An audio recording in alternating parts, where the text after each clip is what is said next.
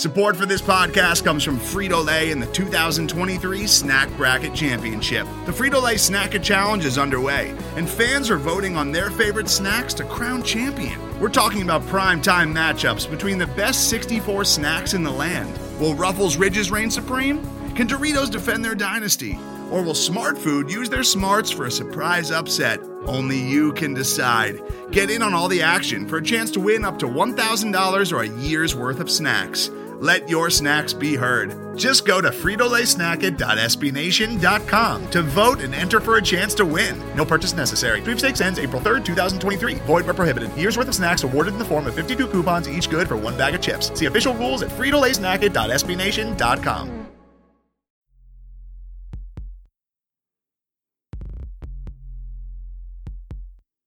Stampede Blue. What we talking about? Indianapolis, AFC South. Stampede Blue, let's air it out. Fly route, let's air it out. Topics, loaded like offense. Colts centric. Welcome back to another Stampede Blue Colts Cast. Ladies and gentlemen, I'm your host, Matt Danley. Thank you guys for coming back to the show. First off, apologies for not getting the Trender Trap up. Did get it recorded. There was something that screwed up with the recording for somehow. Apparently my technical issues are not stopping anytime soon, but I apologize for getting that done. And I had Chris Blystone on to do that with me, and apologize for wasting 25 minutes of his time in order to get that segment up, but it just didn't come out right, and it was all scratchy and stuff. So we'll do that again this week, pending any more ridiculousness on my end here with the technical stuff, but we'll try to get that squashed and get all these up, because love to get you guys at least 2 shows a week. And it was a fun segment to do, and I think it without going back and discussing everything that we talked about, it was for the most part it was a really interesting and fun one to do. So the Colts end up taking an L on the road in Cleveland, 32-23 to the Browns. Just an initial first look, you think about a lot of the mistakes and stuff offensively, especially that came out of that one, and was real aggravating. And it feels like this is kind of what we're headed for throughout the season. And for lack of better reasons to have someone else to blame, I think that it's on Philip Rivers' shoulders. Now we can say, no, it wasn't all on Philip, but you know what? This game, it kind of was, and week one kind of was.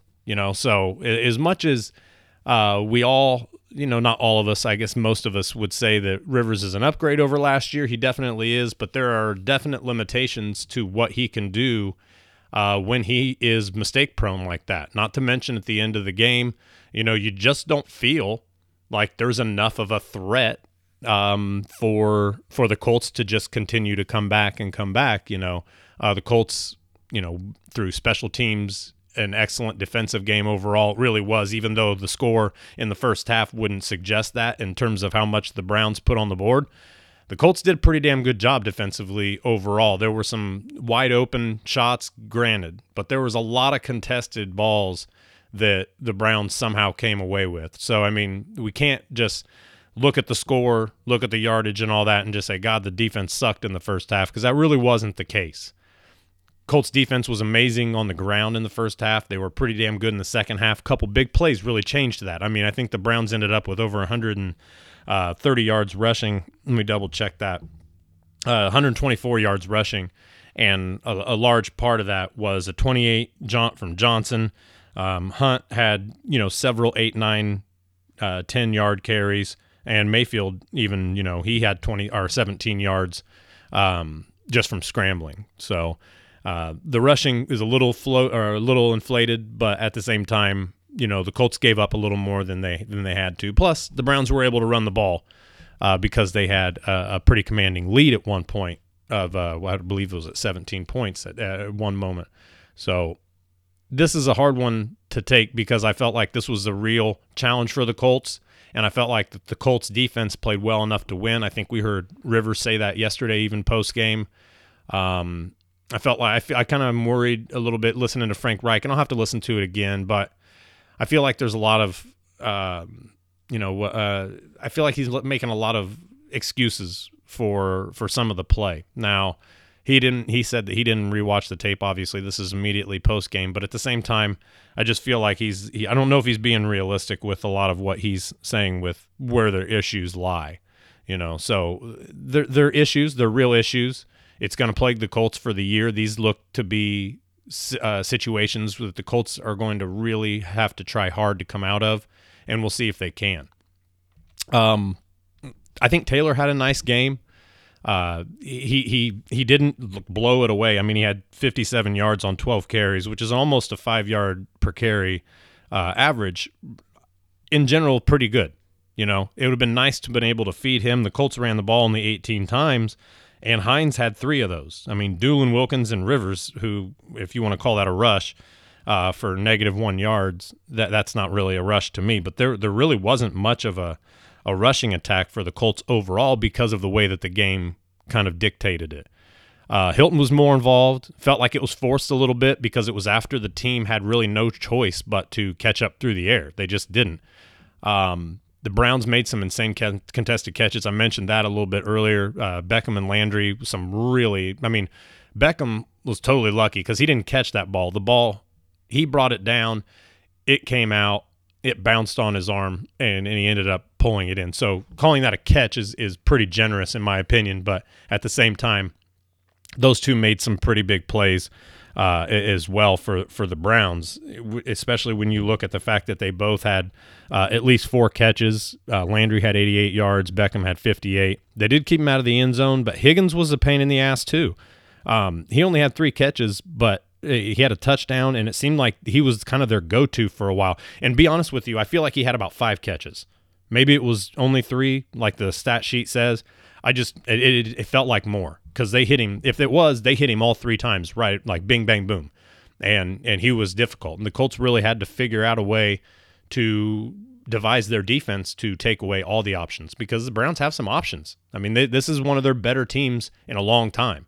And this is kind of what they'd hoped to build, when bringing in Beckham and Landry and so on and so forth over the years.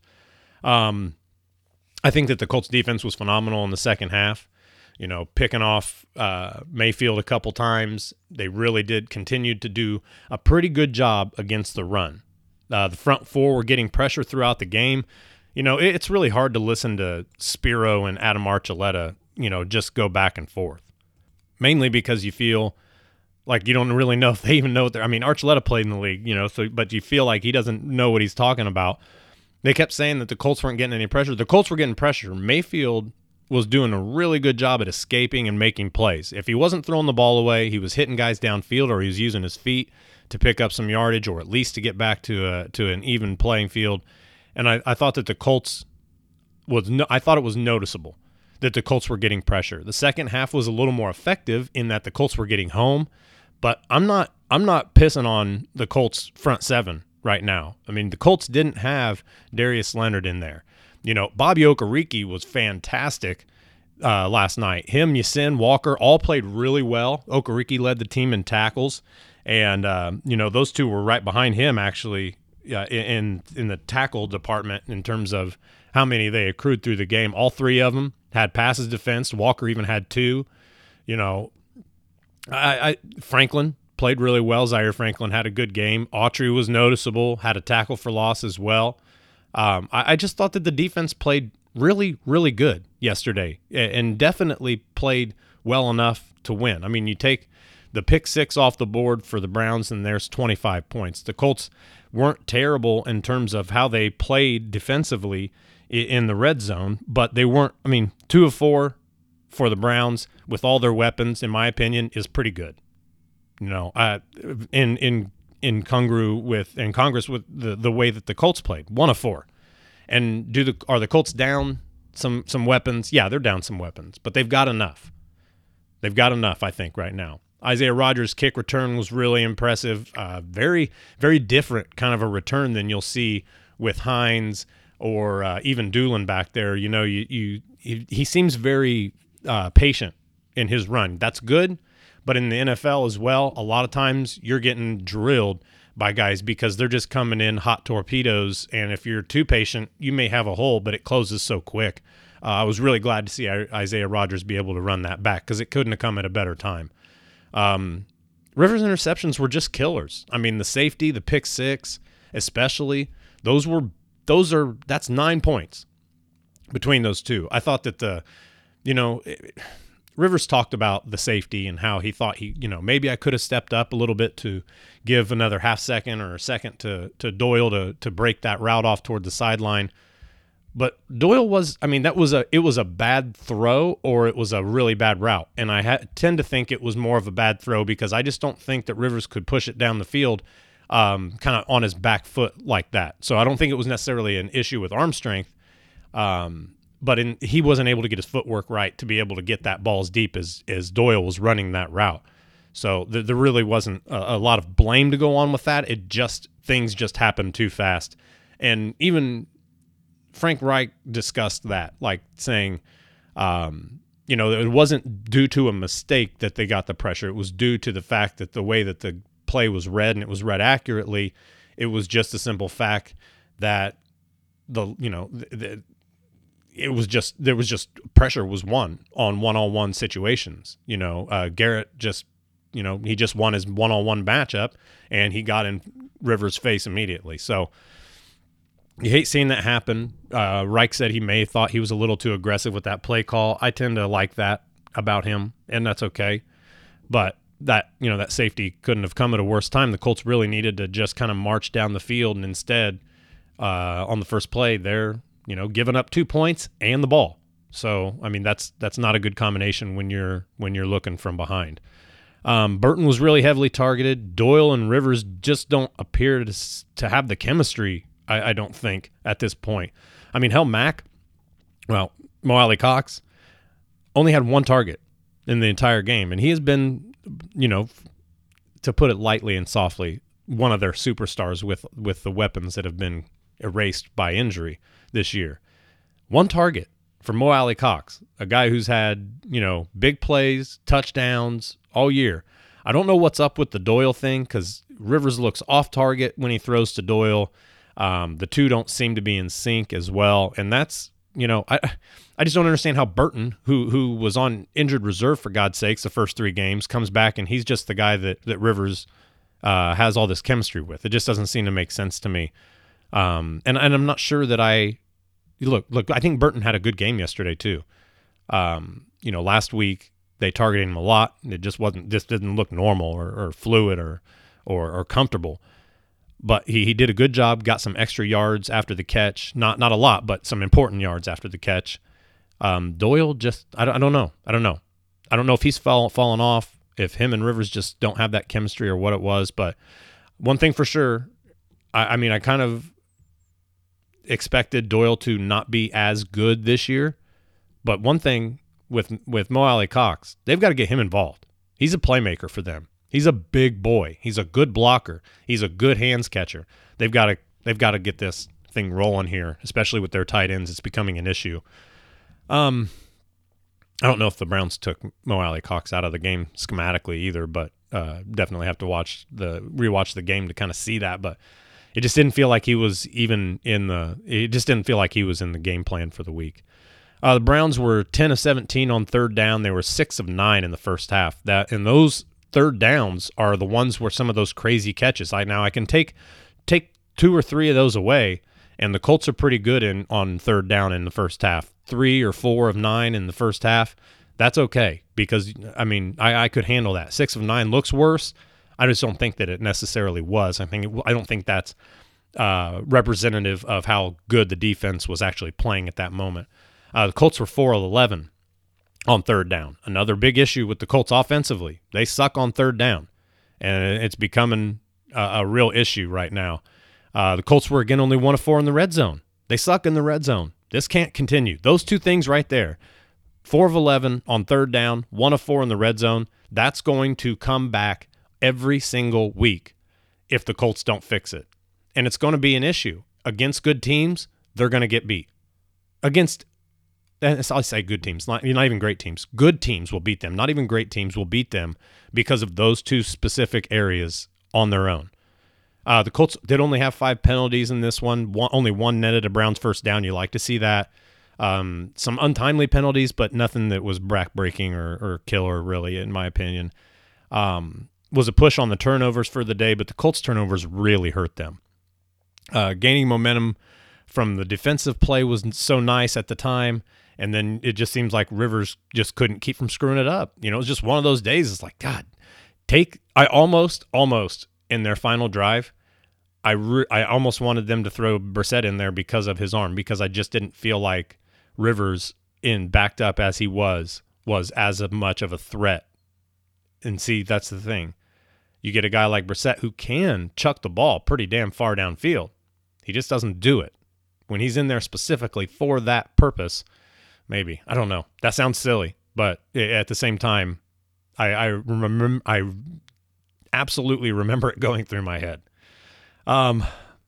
Colts lost the rushing battle 68-124. The Browns' possessions. Now, here's the thing. Another thing. The Colts only had 3 possessions in the first half of 9, 7, and 3 plays. They were effective. Colts, again, put a touchdown on the board on their first possession. Put a field goal on the board in their second possession. Don't do that on the third, but, 2 out of the first 3 possessions, you're putting points on the board. You got to love that. Then the rest of their, you look at the rest, they had 2 sustained drives in the second half. 10 and 12 plays. The rest of them were 5-1, 5-2. That's not okay. The Colts have to be able, and look, I understand it's the NFL. You're not going to have sustained 10-play drives every single time you touch the ball. But they've got to be a little more efficient in that regard. I mean, you look at the Browns' possessions in the first half, 10, 14, 9, and 12 plays. They got all of the plays in the first half. The second half, you see some of that offensive firepower start to drain off, and some of those lucky plays or amazing plays that were being made on third down started to go away. The Browns 5, 8, 3, 6, and 8 in their second half possessions. So you see that the defense kind of continued to play hard, continued to make plays, forced a couple interceptions. We're actually getting solid hits on Mayfield this go round. And you like to see that. So I'm not pissy about the first half play from the defense at all. I'm really not. Some will make a big deal about it. Or if there's a couple bad plays, they'll act like that was the entire thing. And it just wasn't. The Colts offense right now is struggling. We mentioned this at least last week, maybe a week before. But you're really seeing the loss of Mack, the loss of Paris Campbell. I mean, especially the loss of Anthony Castonzo there at left tackle. You're seeing a real struggle with the Colts being able to not only accumulate big plays, but to be able to threaten for them, I feel like. Because I feel like, yes, it's all underneath, and that's okay, because Rivers can put the ball deep, and he's pretty accurate when he does.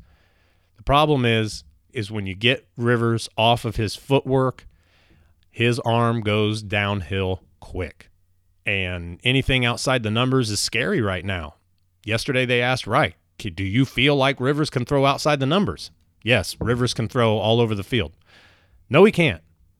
Rivers can throw outside the numbers if his footwork's good. If his footwork's bad, it may as well be me throwing it left-handed outside the numbers. And that's not an attempt to be funny. That's real. You see the balls. You see them come out of his hand. You see how they float. That's the truth. That's the truth. If anything about Rivers is what should make us worried, is not necessarily the pressure, because he'll stand in, he'll take the hits, he'll deliver. He's a maniac in there, and I love that about him. The other part of that is if his footwork is down, that play is probably not going to go well unless it's a 5 to 8 yard throw with very little coverage. I mean, he almost threw another pick six inside of the red zone yesterday. So things just aren't great right now for the Colts offense. Overall, you like to see what the Colts are doing defensively. You see that they have some big playability in special teams. They've got some big playability still left on offense. It's just going to be very few and far between, it feels like, to see those kind of plays come to fruition. So the Colts, tried to come back in this one, damn near did. It just didn't happen. It just didn't come through. And the Browns, kind of like we talked about last week, or actually I think I talked about this on the second pod that didn't come through. I think that the Browns were probably are the better team with injuries and everything included. Now, the Browns had some big names sitting on the bench yesterday, too, that couldn't play. and that's probably a good thing because it may have been worse. So we're going to take a quick break, and we're going to come back with a little more in-depth stuff about the scoring possessions and so on and so forth. But trying to keep positive here about the Colts. Hopefully, this next game that they've got against the Bengals before the bye can kind of turn the way things are headed for the Colts right now, because it looks like they're on a bit of a slope. So we'll be right back right after this. Hello, I'm Nilay Patel, the editor-in-chief of The Verge and host of Decoder, a business podcast where I interview CEOs about big ideas, the problems that come from those ideas, and how they make decisions. It is also surprisingly about org charts. It comes up a lot. We're launching a new limited series that we're calling the Centennial Series, where I talk to CEOs of companies that are over 100 years old, like Xerox, Barnes & Noble, and more. There's no 100-year-old company that's without its struggles, and it's been fascinating to talk to these CEOs about which parts of these companies' history are important and which parts they can let go. A little spoiler for you, if a company is over 100 years old, there's a lot of drama to talk about. It's been a good time. You can listen to the Centennial Series right in the Decoder feed. New episodes of Decoder are out on Tuesday, and the Centennial Series is out on Thursdays. Check it out. We think you're really going to like it. You can get it wherever you get your podcasts. Most of the time, we talk about tech in terms of a handful of gigantic companies, like Google, Meta, and Apple. But some of the most interesting stuff we find online is the product of a single person. When you're working on your own, I think there's this beauty of being able to come up with an idea and then implement it then in that moment. You don't have to have permission from someone else. There's no red tape. In the Vergecast series Solo Acts, we'll get to know these people, the tech they use to get stuff done, and the obstacles they face trying to compete with the giants. Some people that I talk to and my friends are like, your competitors are Zuckerberg and Musk. Like, aren't you kind of like afraid of that? Every Monday, our friend Ashley Esqueda will be curating and hosting these interviews and sharing with us what she's learned. I can't believe the McRib locator was originally a tornado locator. Right. Pretty wild. Listen to our Solo Acts miniseries now in the Vergecast feed, anywhere you find podcasts. All right, folks, we're back. Looking at the scoring possessions here, or the possessions in general, rather. Obviously, the Browns take their first possession, 10 plays, and put up a field goal. Colts come back, bounce right back. Jonathan Taylor gets a 4-yard touchdown on a really nice misdirection play inside the red zone. I was really impressed with that. And it totally took the Browns by surprise. Colts go up 7-3. Everything looking good. Okay, Colts again, tough on their first drive. Again, Mayfield and this Browns team, they answer. And this is what we saw a lot. This was 3rd and goal. Mayfield escapes pressure, hits Hunt in the back of the end zone. Browns go up 10-7. You saw a big stop on this possession from Julian Blackmon on the perimeter, an excellent tackle on Hunt, and that forced a 4th and 1.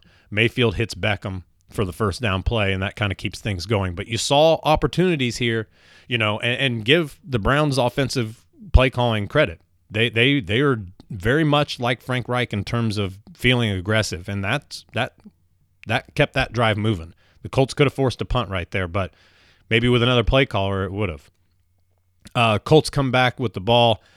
Rivers gets hit trying to throw by Myles Garrett, ends up not allowing the Colts to continue their drive. Rivers hit Doolin on this one for 35 yards. Was a really good catch. I don't know if that's Doolin's first catch of the year. I feel like I should know that, but I don't recall if that is. But it was a nice catch. It was a nice route. And if he stays on his feet and that thing's maybe a yard shorter of a pass, Doolin may take that to the house. So ends up being a field goal, though. Colts and Browns are tied up at 10. The following possession for the Browns, there was a big stop by Autry on first down, hunting down the backside. Kind of looked like the Colts were going to get started. Mayfield hits Beckham and kind of erases that. Mayfield hit Beckham later on for a big chunk, and the Colts used their second challenge on that one, and it was finalized because you saw that the ball bounced off of Beckham's right arm and ultimately right back into his chest. It almost looked like one of those plays on Madden, like on the replay. It was really weird the way that the ball bounced and kind of tumbled. But either way, it was a big play for them, but it was a big issue for the Colts. Mayfield later on escapes some pressure and rushes for the first down. 2 plays later, Mayfield hit Higgins for a touchdown. Browns are up 17-10. Colts get the ball back with 5:51 to go. In the second, they have to punt 3 and out. Not a good sign. And then you get another field goal on the Browns following possession. Xavier Rhodes nearly picked off an errant Mayfield pass on this possession, and man, that would have changed everything. There were so many of those. See, these are things that we're not thinking about. You just look at the yards, you look at the score, and you don't see it. There was real plays here that the Colts had opportunity to change things, and just some little things changed with all that. You get a neutral zone infraction from Muhammad. Now it's 3rd and 1 instead of 3rd and 6. Mayfield, was a little struggle bus, on his next few attempts, and the Browns end up getting a field goal on that. 20-10 at halftime is the score. You want the Colts to start coming out heavy or ready in the second half. Instead, you get some of this. Rivers throws a pick six, targeting Hilton along the boundary. Browns are up 27-10. Just like that, and literally just like that, this game almost felt out of reach. Rodgers returns a kickoff. A nice return. Really nice return. And I'm glad you like to see that he's got that extra boost when he gets in the open field. Did an excellent job reading his blocks, too. I think that the Colts probably love him back there for that reason. Browns are still up at this point, 27-17 now. Colts look like they're on their way back. You get Muhammad getting a big sack on Mayfield, and then Mayfield gets picked off by Okereke. I mean, the dude had like a club on his hand after his thumb surgery, and he came back and had a phenomenal game. Colts get the ball back, end up getting another field goal in the red zone instead of touchdown. Taylor gets about 10. A couple 7, 8, 9 yard, 10-yard runs on this. On a 3rd and 1, Taylor picked it up with a 2-yard run. Doyle gets a holding call, and it kind of set the Colts back. Taylor gets some 9-yard run, incomplete to Hines on 3rd and 7, however, a few plays later, and Blankenship hits a 37-yard field goal. Colts are still within a touchdown. Colts force a punt on the following possession here by the Browns. The bad part about that is that Hines called fair catch inside the 5-yard line. Guess what happens next? Colts get a safety. We've talked about that earlier in the show. That put the Browns up 29-20. Doesn't help. Colts do force a punt. You feel like they're still in there again, but Rivers gets picked off on his next possession, on the Colts' next possession, with a little less than 14 minutes to go in the fourth.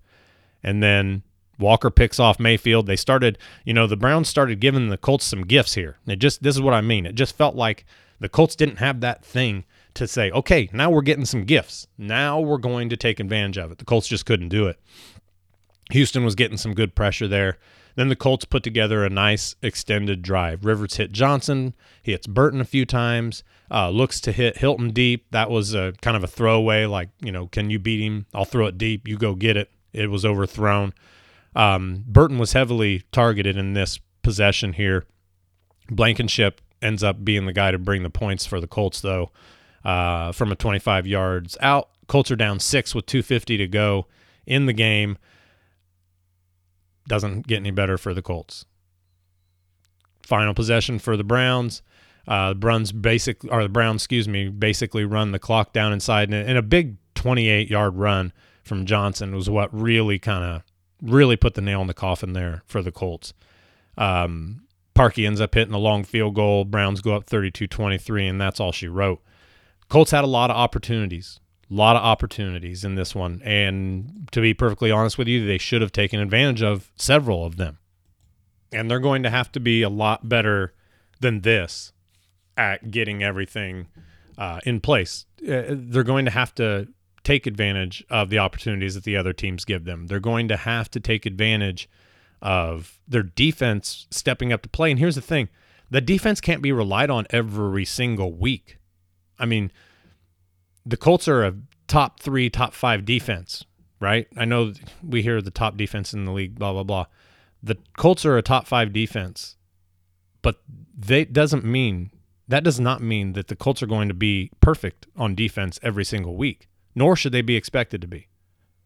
This Colts offense has to come up with some wrinkles. It's going to take a lot of Frank Reich being, creative with his play calling. It's going to take Phillip Rivers being mistake-free. It's going to take this offensive line continuing to improve with their run blocking. Even pass blocking yesterday. You want to say it was bad, but, man, they just would feast Garrett, and Garrett's just a handful. And you've got a few other pieces in there that were getting some pressure as well. That pocket was getting thin, and that's how important Castonzo is. He's not perfect either, but damn, he's good. And you're not going to get that from the backup. You're just not. So, one more week before the Colts have their bye, and the Colts really need this win. Cincinnati's want to call them a dangerous team. Pretty decent. Rookie quarterback. The Colts should manhandle them, quite honestly, defensively especially. And you just hope that the Colts offensively can put enough points up, play better in the red zone, and do more on third down to continue to show that this team has what it takes to actually not just make the playoffs, but make a run, make a push, to continue to play in the playoffs. So there's a lot of things. We've got a lot of football left to play in this 2020 season, and it's crazy. But we're very hopeful for what we should be seeing out of the Colts. And, quite honestly, a couple of these games, especially this week and in week 1, were letdowns. So they've got to figure a way to eliminate that kind of stuff. Thank you guys all for listening. We'll talk to you again later on the week. We will get Trend or Trap up for you. I promise you this week. I won't let it happen. We'll record it early in the week, which may leave for some things that have happened through the week, but we'll have it up towards the end of the week for sure. Make sure I can get all the technical stuff worked out. So thank you guys for listening. I'll talk to you next time right here on the Colts Cast. Let's air it out. Fire out. Let's air it out. Yeah.